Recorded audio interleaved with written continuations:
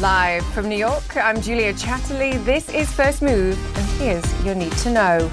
Risk-off reality, global stocks fall amid a COVID case surge. Restrictions reimposed, European leaders take steps to contain the virus.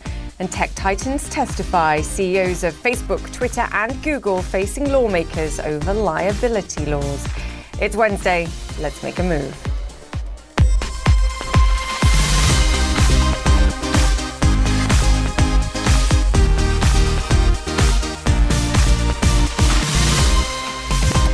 Welcome once again to First Move this Wednesday. Just 6 days to go now before the US presidential election, and some 68 million Americans have already cast their ballots. Just to give you some perspective, that's over half of all votes cast back in 2016. It's an incredible early turnout. It's also raising big questions about how long it's going to take for those votes to be counted. As the days to November 3rd grow fewer, the number of COVID cases in the United States and across Europe grow greater. And that's providing, as I mentioned, a reality check, I think, for investors. Futures at this moment down some 2% pre-market. They're adding to yesterday's losses for the Dow and for the S&P 500. European stocks, meanwhile, have now hit 4-month lows as France and Germany prepare new emergency restrictions. The German DAX is off. Let's take a look. Almost 4% at this moment. Corporate America acknowledging the uncertainty too. Blue chip, Caterpillar, one of those warning that sales are falling as health concerns mount. Shares tumbled over 3% in yesterday's trade. What about today before the bell? Well, Boeing's Q3 numbers actually better than dire predictions that made and expected, but still an overall loss of more than $400 million on the quarter, adding to the pain too the risk that a further 11,000 workers may be shed by the end of 2021. Uncertainty is the watchword here. No sector is immune, though. Even tech, Microsoft revenues and earnings beating expectations after the bell yesterday, but the outlook was weaker and investors seemingly reducing their positions a little today, as you can see there. More signs of uncertainty. Let me walk you through it. The VIX Volatility Index, the market's so-called fear gauge, is now lying at a 7-week high. We're also seeing a flight to the safety of the US dollar. Also, bond prices moving higher, so interest rates or yields coming lower. Growth-sensitive oil prices also falling. Brent crude down almost 4%. Investors, and more importantly, I think businesses and consumers would be in a far stronger position if Congress had have acted to pass new emergency aid. They failed at the worst possible moment.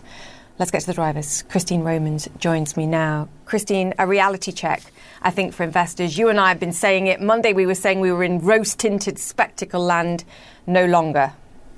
No, and you have a virus surging really around the world. I mean, look at these lockdowns that they're expecting to have reinforced in parts of Europe. You have U.S. cases. One economist this morning saying that you'll have record hospitalizations at this pace in the U.S. by Thanksgiving. That disrupts daily life. That disrupts business as usual. And you cannot have an economic recovery that's robust when you have a virus that is simply not contained in so many important parts of the economies around the world. And that's what the fear is here. There's also, I think, a very maybe much smaller fear, but something I've been hearing people talk about it. All of this voting that you talked about, this early voting in the U.S., it will take time to count all those votes. And the longer it takes to count all those votes, the more uncertainty or the more oxygen it could give to conspiracy theorists and the like, people, troublemakers in the United States who want to cast doubt on the outcome, maybe contested election. So I would say that's a distant second to the concerns of coronavirus and what it means for the economic recovery this morning. Yeah, but it's a real risk. And I think this is something that finally, just a few days out from the election, and we've been talking about it for a long while now, is seemingly dawning on investors, in addition to the fact that the safety net, the money that people were hoping for from Congress now has been well and truly marked off the list as potential support factors. Yeah. And the timing of it is just so critical. I mean, you're looking at the end of the year when these rent moratoriums, right, expire, and you've got people who will owe thousands and thousands of dollars at the end of the year in rent, and the disruption that could have in the housing market if people are thrown out of their rental units, or what that means for the owners of the rental units, right? So there's a real estate factor here that's kind of hanging here, and all of these industries that have been begging Congress for help now face the real threat of tens of thousands of more layoffs. So this is a moment here where Congress could have put shock absorbers on this car as it's still trying to climb out of the ditch, and they didn't. They didn't put shock absorbers on the car, and all of us are going to feel it. Yeah, and that includes S&P 500 companies in particular. I'll throw in one more thing. Greenlight Capital, David Einhorn, saying that, look, big tech stocks are in a bubble at this moment as well. And this is one of the key pillars that's held the stock markets up. Compare and contrast with the financials, which have been crushed over the last 9 months. Yeah, so much of the rally this year has been driven by those tech stocks. You know, it was really, which also reveals, I think, maybe the stock market wasn't really as optimistic as maybe it appeared about getting through this virus. It was driven so much by the techs. Yeah, so important. Christine Romans, thank you so much for that. Almost 3 million coronavirus cases have been reported worldwide just in the past 7 days. In Europe, a number of countries are reporting record rates of infection, including Belgium, Germany and Poland. Over in France, President Macron set to announce new measures after authorities reported the highest tally of deaths in a single day since April. Melissa Bell has the details. Julia, Europe continues to battle that second coronavirus wave that has hit this continent so hard. Once again, over the course of the last 24 hours, record daily increases in countries like Greece, Sweden, Germany, Italy. We expect that by the end of the week, fresh restrictions will be announced in Belgium, in Germany as well, where Angela Merkel's been meeting with the leaders of the country's federal states. Here in France as well, Emmanuel Macron's been holding emergency meetings yesterday and today. This evening, he'll take to French television to make an announcement with lots of speculation about how far these newest restrictions will go. It's only been a couple of weeks now since the curfews have been in place. They have not brought the figures under control. We saw once again announced last night another record here in France, the number of people who died over a single 24-hour period, Julia, 523. Hence the fresh announcements tonight. Lots of speculation that Emmanuel Macron could even go so far as a second national lockdown. Melissa Bell reporting there. And just to illustrate how bad it is there, let me just give you this chart showing the average number of new cases per 1 million people in the population. Now, by this metric, cases are far higher in France, actually, than they are in the United States. So this is population adjusted.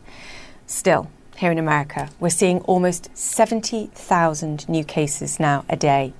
CNN senior medical correspondent Elizabeth Cohen joins us now. Great to have you with us, Elizabeth. I just wanted to compare and contrast there to show simply how bad Europe's second wave is. But even here in the United States, once again, Elizabeth, we're weeks behind Europe and our situation already escalating and clearly alarming.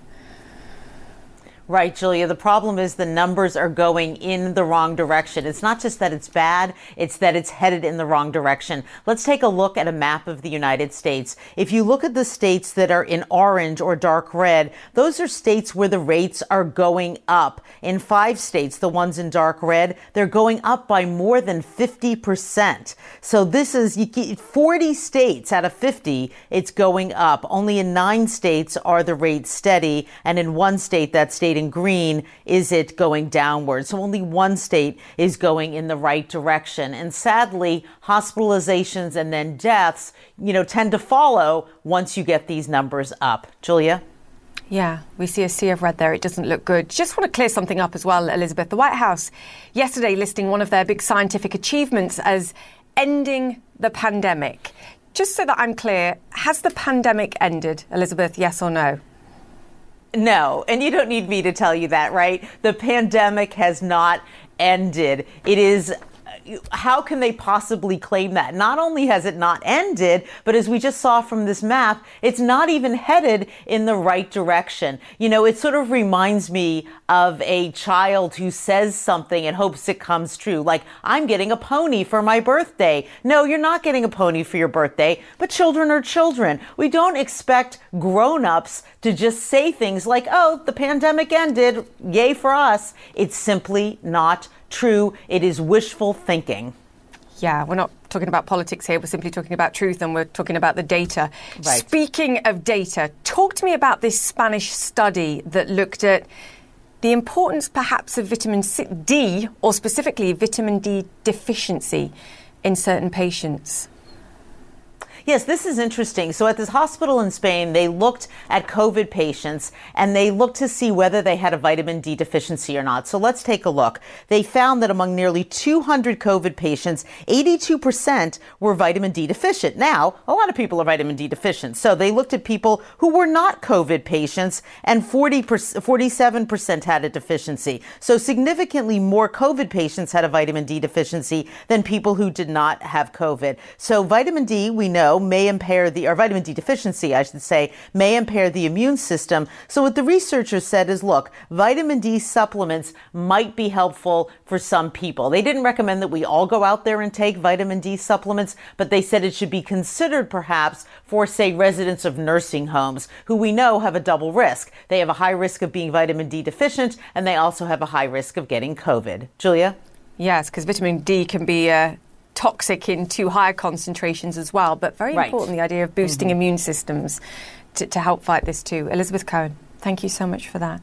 Thanks. All right, Facebook CEO Mark Zuckerberg wants the US liability law protecting free speech on the internet to be updated. He'll be grilled soon, along with other tech CEOs, in a Senate hearing on the future of the law called Section 230, which protects a website's ability to moderate content as they see fit. Donnie O'Sullivan joins us now. Donnie, and therein lies the problem, as they see fit. They're using their discretion right now, and there are plenty of people who say this law needs to be tightened. And it seems with caveats, including Mark Zuckerberg.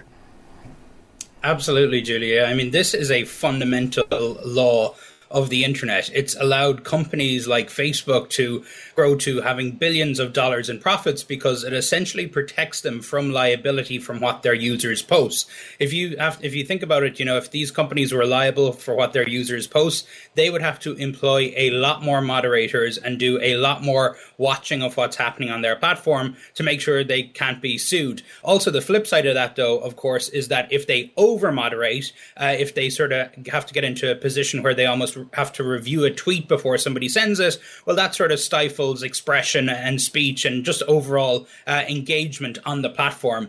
Mark Zuckerberg, in his testimony today, here's what he's saying. He's saying Section 230 ensured important values like expression and openness were part of how platforms operate. However, I believe Congress should update the law to ensure it's working as intended. And Julia, this is one of the few areas where Trump and Biden actually agree. Both of them want to get rid of Section 230, but for very different reasons. Trump wants less moderation because, as you see, sometimes his post gets removed, sometimes they get labeled as misinformation. And Biden wants more moderation so that these platforms take more responsibility for the hate and for disinformation on their platforms. It's not clear, though, Julia, if by removing this law, by changing this law, either Biden or Trump's objectives would be achieved here.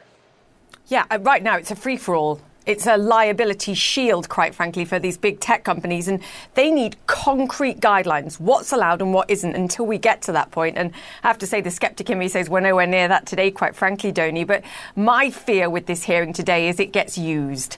To your point, the politics come into play here, and those that say, hey, certain parts of the political speech and views are suppressed by some of these tech giants.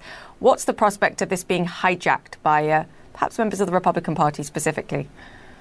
Yeah, I think we would be doing a disservice to our viewers if we were to say this is going to be a substantive hearing today. It's 6 days out from from Election Day here in the United States. This is going to be a partisan spectacle. On the right, let me just show you what Senator Ted Cruz, a Republican, by the way, who's on this committee today, is advertising this event like it's a boxing match. Cruz versus Dorsey, free speech showdown. The free speech champion, who apparently is Ted Cruz, takes on the Tsar of censorship. So you can see that this is just going to levels of even new levels of ridiculousness that we're going to have seen in previous tech hearings. And, the big questions Republicans are going to be asking is they are very, very upset about how Twitter, Jack Dorsey, the CEO of Twitter, how Twitter handled that New York Post story, that unsubstantiated story about Joe Biden. Democrats, on the other hand, are going to be asking Mark Zuckerberg a whole ton of questions about why aren't you fact-checking ads from politicians? Why aren't you doing more about President Trump? So, I think this is going to be a sort of showcase in political partisanship just a few days out for the election. And the three tech CEOs are going to have to sit through it all. Yes. A show of all talk and no action, Donny. How unlike US Congress. Moving I know, on. right? Yeah. Thanks, Donny. The hearing starts in around 45 minutes and will be streamed live on CNN Business. Later on in the show, too, we'll hear from a man whose life has been turned upside down by a baseless conspiracy theory spread on social media. And actually, it was a lot of Donny's work that led us there. So that interview coming up. For now, we're going to take a break here on First Move. The deciding vote in the US elections could be cast in the Supreme Court rather than the booth. So says Nobel laureate Paul Krugman. He joins us to discuss the possible case around mail-in ballots and snapping up Crocs. The shoemaker reports record revenues as shoppers go for casual during the Covid-19 lockdowns. Stay with us. We're back.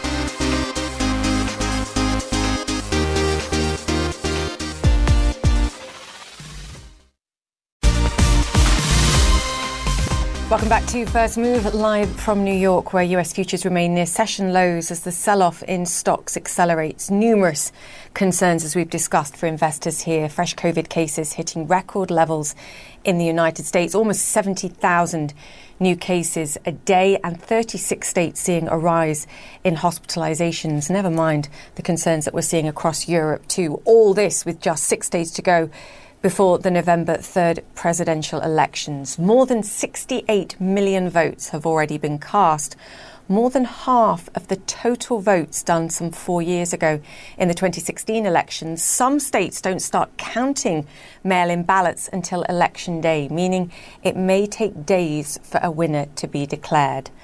Over the past 5 sessions, the S&P has lost more than 1.5%. It's down now some 5% from record highs, so actually relatively little. Those losses, though, expected to get much steeper at the open today as market concerns mount. Economist Paul Krugman joins us now. He's Nobel laureate and columnist for the New York Times. Paul, fantastic to have you with us as always. Ordinarily, if we were talking about 68 million people heading to the polls early, we would be excited about the enthusiasm, about what we're seeing, but you grow increasingly concerned. Just explain why. Okay. I mean, this is going to be a very weird election. The coronavirus has scrambled a lot of things. The coronavirus has almost certainly moved the election heavily, against Trump. It's actually very hard to see how he could win now if all the votes are counted. But it has also raised the strong possibility that all the votes will not be counted because we have a lot of mail-in votes. In many states, those votes won't start to be counted until election day, so we won't have a full total. And it looks as if because accepting the reality of the pandemic has itself become a partisan issue, the mail-in votes are going to be more democratic than the in-person voting. And so we have the real possibility now that we'll have an election which very likely was in fact won by Joe Biden, but where the Trump administration and possibly this now 6-3 conservative court tried to stop the counting of ballots before it's over. And that's crazy. I mean, there are all kinds of reasons, but among other things, it's crazy for the economy. We have a real nightmare scenario is maybe not the most likely outcome, but likely enough to give me the willies. Okay, let's unpack this because there's a lot in there, particularly for an international audience. What you're saying is your assumption is that by far the greater proportion of democratic voting, as in the party voting, people will do so via mail-in rather than turning up at the polls on the day. And the risk is that we have some kind of contested election scenario after November 3rd. The Supreme Court now weighs in and goes, OK, you've got a limited time to count these votes. And if you don't count them all, they will no longer qualify. and that could harm the votes for Joe Biden. That's right. I mean, one scenario it's very much state specific. So Florida counts everything, that has started counting already, and if Biden wins Florida, then the thing will be over Tuesday night, and we'll know who won. But Pennsylvania, although the Republican legislature has voted to prevent any examination of the ballots of the mail-in ballots until Election Day, and that means that the count will drag on for quite a while. So what if Trump wins Florida? Pennsylvania, by normal accounting, is in fact the swing state. If as Pennsylvania goes, so goes the nation. If Trump wins Florida, but Trump has won the Election Day vote, but we know that there's a large number of Democratic mail-in ballots still to come, and on one justification or another, the Supreme Court stops the counting of ballots.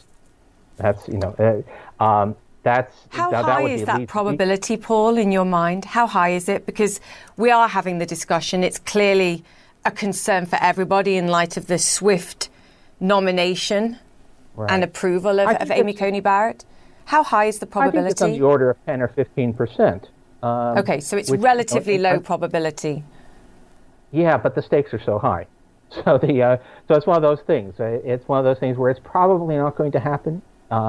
It's probably, if I believe the election modelers, there's 75% chance that Biden wins Florida, in which case it's over. And there's some chance that he'll win Arizona, which will also be an early reporting state, and in that case it's over. But if that doesn't happen, then it's going to be a very weird thing. Actually, among other things, you guys in the broadcast media are going to have an interesting problem, because there is a lot of modeling going on. The Washington Post, independent sites like Nate Silver's 538 are going to be doing real time. What are the probabilities given where we are right now, and they will probably call the race on Tuesday or early Wednesday. But TV networks, which will be much more cautious, probably won't have called it. So what if everybody who's actually studied the numbers says, oh, Biden has won, but it hasn't been officially called, and Donald Trump and his newly expanded Republican majority on the Supreme Court says, no, he hasn't. It's crazy to be talking about this stuff. The risk of confusion is incredibly high. I know, I will say from CNN's perspective, we are going out of our way to impress upon people that the votes have to be counted. We have to be patient. We have to make sure we get this right for so many reasons. One of the reasons we have to get this right, Paul, and you mentioned it at the beginning of the interview, was the fact that the COVID challenge is increasing. We're all aware of the increasing challenges we go into the winter here, and something that would have provided support would have been if Congress could have agreed more financial aid, and they didn't. Paul, what are we looking at, just from your perspective as a Nobel Prize winning economist? How high is the risk that we fall into recession now, simply because we have the COVID challenge ongoing, we have the uncertainty over politics and the fright that gives people, and we don't have the financial backing here of further financial aid? I think there's I'm not sure if it'll officially be called a recession, but I think that better than even Oz, that we'll at least have a couple of months of shrinking GDP. And the reason is, the extraordinary unemployment aid ran out at the end of July, but people had some savings to draw on. There was a little bit of extra aid. That cushion has probably been depleted now. Election uncertainty. Suppose you're a business thinking about investing.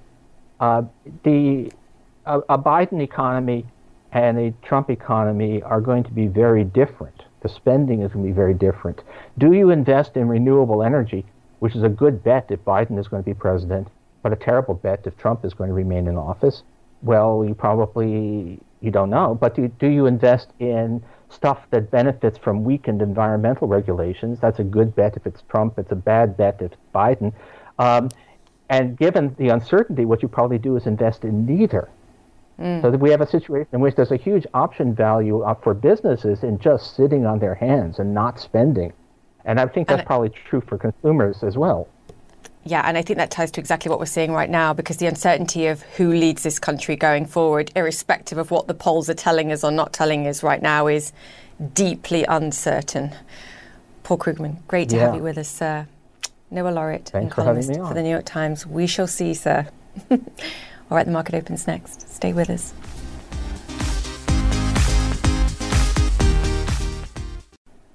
Welcome back to First Move, where US stocks are up and running this Wednesday, and we are seeing weakness across the board in early trade. The Dow falling, as you can see, for the fourth straight session, down more than 2% at this stage. Shares of economically sensitive firms like airlines, cruise lines and energy companies getting hit particularly hard. One stock, though, rallying in early trading today, General Electric. Its shares up some 4% after reporting an unexpected quarterly profit and a positive cash flow due to cost cutting. Paul Monica joins me now. The problem with GE, Paul, is that it's so tiny now it doesn't make a difference. And what we're seeing really, I think, is a reaction not only to the broader uncertainty with regards to election fears, but when you look at economically sensitive, COVID-sensitive stocks, these are the ones really being punished. And that's the message. Oh, without question, Julia. And obviously, GE no longer even in the Dow. That's how it has lost a lot of its market prominence and economic power. But you are right. The biggest issue right now, I think, facing the market isn't necessarily even the election, which is looming in less than a week. It's the concern about the spike in COVID-19 cases really leading to significant fear that a second wave is real and it's happening and unfolding right now. And what's happening with the Senate and all those second round of stimulus talks? Oh, yeah, the Senate has adjourned. So we aren't very likely to get any stimulus anytime soon, definitely not before the election. So maybe in the interim period between the election and whether or not President Trump gets a second term or the inauguration of Joe Biden, there could be some deal. But for many struggling Americans and businesses that are out of work, finding it hard to pay their bills, they need that stimulus now and they're not going to get it. Yeah, the fundamentals do matter ultimately, Paul, especially, as we say, when we're in a pandemic. What did you make very quickly of David Einhorn's comments? Greenlight Capital investors saying, look, tech stocks are in a bubble. I'm adding to my shorts. This is a pillar of strength of these markets. And if you knock that out, we have a real problem. It would be a particularly big problem if the FANGs plus Microsoft all of a sudden plunge. But Einhorn, obviously respectful of all he has done in his career, but I would argue that this is not 2000. 20 years ago, you had the big techs leading the market. Many of them were unprofitable. The valuations were even more absurd than they are now. Try and imagine life in this pandemic without Apple, Microsoft, Netflix, Google, and Facebook. They have a lot of power, unfortunately, and we're going to hear a lot about that during the Senate hearing today. But these are still companies with great revenue, earnings, and cash flow. I don't think they're going to suddenly plunge just because they might look a little frothy. Yes, one man's sell is another man or woman's, admittedly, buy on dip. Follow Monica. Thank you for that. Footwear brand Crocs has some experience turning a pretty ugly situation around. Its initially divisive, colourful clogs are now streetwear icons, thanks to high-profile collaborations ranging from Justin Bieber to KFC. Yes, you heard me right. Latest earnings suggest the brand is also a pandemic winner, revenues surging some 16% as shoppers reached for comfort amid COVID-19 lockdowns. Joining us now is Andrew Rees, he's Chief Executive Officer and Director of Crocs. Andrew, congratulations on some great earnings. I have to point out, though, it's not just one quarter. Last year was a great year overall for you amid this turnaround.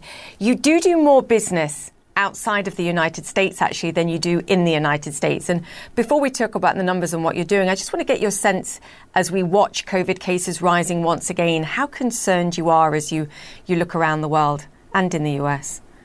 Yeah, I think every business and every leader has to be concerned, right? So our duty is to protect our employees, protect our customers and consumers. So we watch it very, very carefully in terms of the COVID cases and how different countries are handling it. So it's a top priority.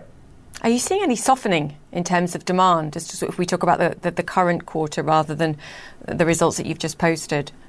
No, we're not. So as we look at Q3, we grew 16%, which was really a tremendous performance in the light of everything that's going on. As we look at Q4 of this year, we're projecting to grow between 20 and 30%, and in those numbers, we've taken into consideration, some impacts that may take place from COVID. 38% of our business is digital.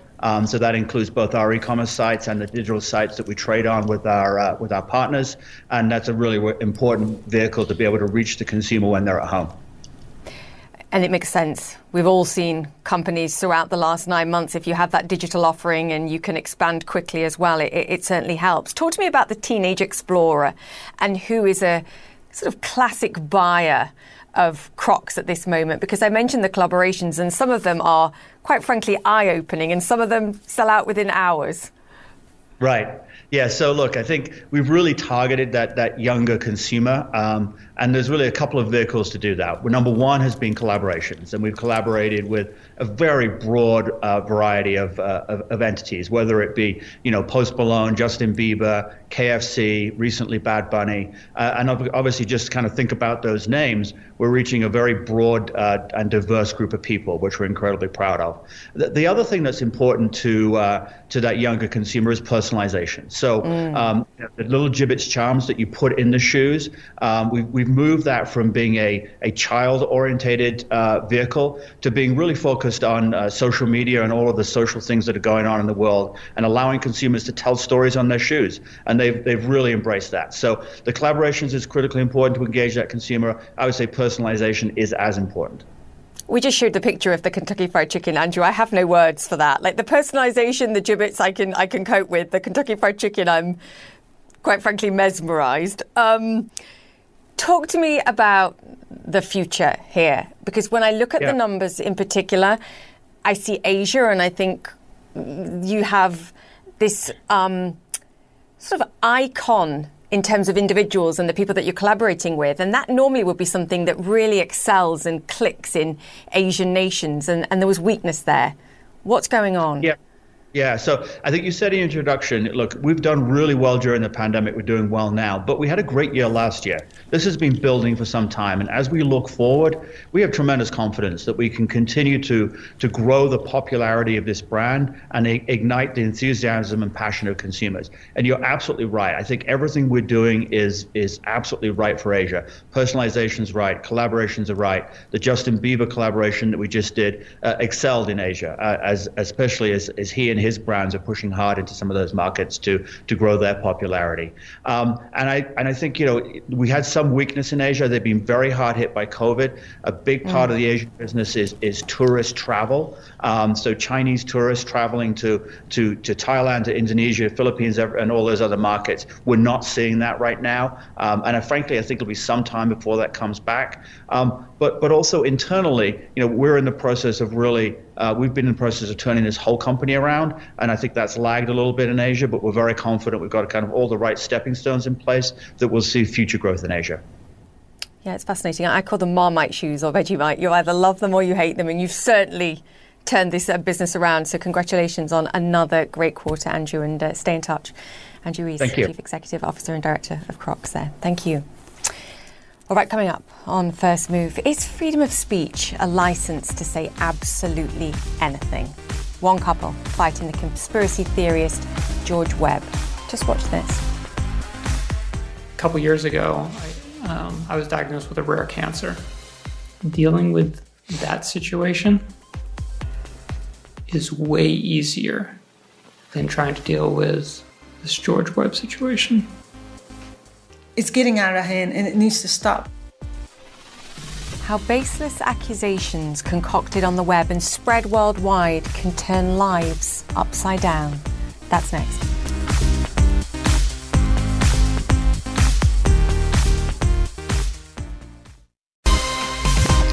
Welcome back to First Move. As the Senate debates the future of free speech on the internet, one family is suffering death threats because of a baseless conspiracy theory that went viral. American mother of two, Mahia Bernassi, was falsely accused of bringing coronavirus to China after visiting Wuhan last October. She and her husband, who we'll hear from in a moment, deny ever testing positive or even suffering symptoms. That's disputed, though, by George Webb, a serial conspiracy theorist who styles himself as an investigative journalist. I quote, "When pressed by CNN, Webb was unable to produce any hard evidence. He said his information came from a source that he declined to name." Mr. Benassi, who works as a civilian employee at the Pentagon, joins us now. Matthew, fantastic to have you with us. I think we can only imagine what you and your family have been through, but just describe it for us. Well, Julia, hey, thanks for having me on. I appreciate that a lot. It's surreal, to be honest with you. Back in March and April and May of last year, it was. It's just hard to explain. I'll be honest with you. And when you're actually getting multiple death threats that are attached to all these videos that are being done about you, I think we had 70 some odd videos that talked about us in some way along from our harasser, and you got to take that stuff seriously, and I haven't said this to anyone else, but I'll tell you today. A couple days after the initial video that was released, I had Department of State show up at our house, and they explained to us that the videos had gone viral in China, and that state-run media was blaming, my wife for bringing the virus to China. And so when you have the State Department showing up at your house, you have to take these things seriously. And then the threats, came later, and so it's been a nightmare. I mean, Chinese state media, as you just mentioned, picked up on these rumours. They, I believe, demanded your wife's medical information. At one point, you also had your own home address posted online. Just describe what that's like. I mean, this to me sounds terrifying. Yeah, absolutely. So the Global Times, which is not arguably, but is a state-run outlet, and they did demand for my wife to release her medical information, to prove that at the time she didn't have coronavirus, right? And obviously at the time we didn't have coronavirus, and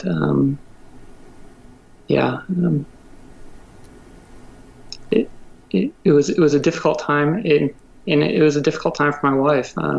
She's still affected by this, and and then the death threats, right? And so, as I said, our harasser did like 70 videos, and in many of the videos there's death threats, and we improved our security at our house. We became very cautious about what we did, because you don't know if those things are serious or not, but you have to take them serious. And who knows when someone's just going to show up at your house and try to harm you or your family. You just don't know. It's horrifying, and the worst part is, I know you went to the police. You went to the authorities and said, look, we're getting death threats. We're being accused of these things. What did the authorities say to you, Matthew? Yeah, so we went to our local police first, and, they're saying, hey, there's not a lot we can do. They're not direct threats. They don't say that they're coming to, kill us this evening or, tomorrow. And so then we went to the FBI as well. And they basically said the same thing, and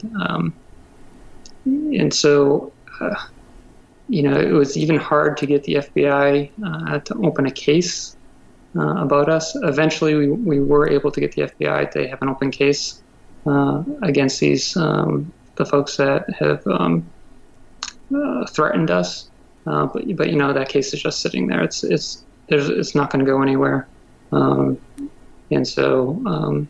They basically say there's not a lot they can do, Yeah, which is, I think, the point, and the point, obviously, of why some of these CEOs are in front of Congress in the Senate today to be asked questions about the role they play in tackling misinformation on their platforms. I do have a statement that I want to read very quickly from YouTube regarding this. They said, "We have clear policies against COVID misinformation, and we quickly remove videos violating these policies when flagged to us." Matthew, what do you want to see change? How should these tech companies be forced to act when there's misinformation spread to the detriment of people's lives, as you've found? Yeah, absolutely right. These social media companies, they need to be good stewards of the internet, and they need to remove harassing, defaming, and cyberbullying content, immediately. And they certainly don't do that effectively today. They just don't. And then two, when victims do report harassment, like we did, defamation and cyberbullying, these companies need to take action, immediately. They need to restrict or remove that content. And that needs to be measured in hours, not days and weeks. Yeah. Because in our case, we reported that video, the first video, the night it was released. It took 6 or 7 days for them to remove it finally. And by that time, it had 680,000 views. It had been around the world. YouTube could have prevented this whole situation if they had just removed the content immediately like we asked. And then finally, if social media companies can't be good stewards and they refuse to take action when victims let them know about it, then we as victims should be able to hold those companies liable for the content that's on their platforms. Yeah, and we as users should be better at defending what we see as baseless spreading of misinformation too. Matthew, our hearts go out to you. I think you said it, the response needs to be within minutes and hours, not days. We're thinking of you and your wife, and I'm sorry you've been through this. Thank you for joining us, and come back and speak to us soon, please, and let us know how you're doing. Matthew Benessi, thank you once again. Thank you very much. Thank you. And if you want to read more on this, Donny O'Sullivan's exclusive report is on CNN Business, and we'll tweet out the link. You're watching First Move. More to come. Welcome back to First Move with a final look at what we're seeing for stock markets. We have a sell-off underway for the major averages amid a broader risk-off tone across financial markets. Energy and tech stocks seeing the biggest declines. Every stock, in fact, in the Dow except one at this moment trading lower. All this as Covid-19 cases hit record highs in the United States. And, of course, just 6 days to go before a pivotal US presidential election. John Defterios joins me now. John, I don't have to say anything else. I think that spells it out, doesn't it? There's just deep uncertainty at this moment. Take some chips off the table. Yeah. Yeah, I can't believe you used the analogy in your lead-in about risk off going to risk on, because I was going to say this, the switch has been thrown very quickly, Julia. And this is not a global phenomenon, by the way. I think this is really centered around the Atlantic. Spiking cases in the United States for COVID, but particularly at the core of Europe, Germany, France, Italy, stretching to the south of the Mediterranean and north to Belgium. And that's why we see European markets down 3.5% or more, particularly at the core. I thought it was interesting what Microsoft had to say. A good quarter, but softening demand going forward. And we also have to think about the harder line by the Trump administration against Silicon Valley. There is a hearing on Capitol Hill in the Senate Commerce Committee over content management and bias towards the Democrats. That's the charge right now, so that doesn't bode well for tech stocks. But the number one thing, I think, is the drop in global demand. That's reflected in oil prices that you were talking about. We're down better than 5% on WTI, 4.5% on Brent, and below $40 a barrel. Where's the growth going to come from? We had a spike up in the third quarter, dropping in the fourth. It does not bode well for the first quarter of 2021 at the same time. And Julia, every conversation I have here in the Middle East or anybody I'm on the phone with in Europe, they're worried about the shenanigans around the votes, and the 68 million ballots are already in through the mail. How long will they get a chance to count them? What happens in Pennsylvania, Ohio, Michigan, Wisconsin? Big question marks. Usually they don't factor in political risk ahead of an election. That has changed now because of COVID-19, clearly. And we still, Julia, don't have a stimulus plan from the United States, and no clear indication what Europe will do on spending due to this second spike up. Yes, short-term uncertainty with the election, medium to longer-term uncertainty with COVID, and no cushion here from US Congress to try and support the fundamentals and the real economy here in the interim. John? Terrifying. Thank you for that, I think. John Defteris, thank you so much for that. Yeah, we're seeing it spelled out in the markets too. That's it for the show. You're watching First Move. I'm Julia Chatterley. Stay safe, and we'll see you tomorrow.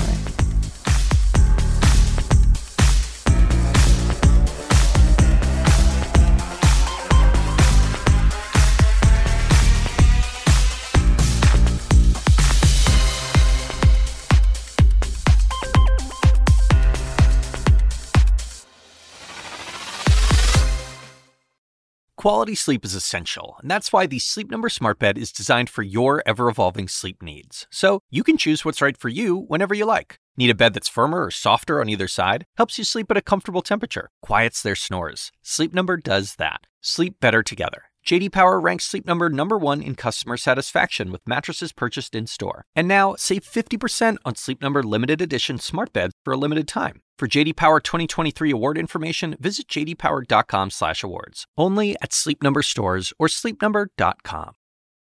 Now streaming exclusively on Max, a new CNN Flash doc about the album that has Nashville talking, Call Me Country. Beyonce and Nashville's Renaissance. Watch it at max.com/callmecountry. Max subscription required.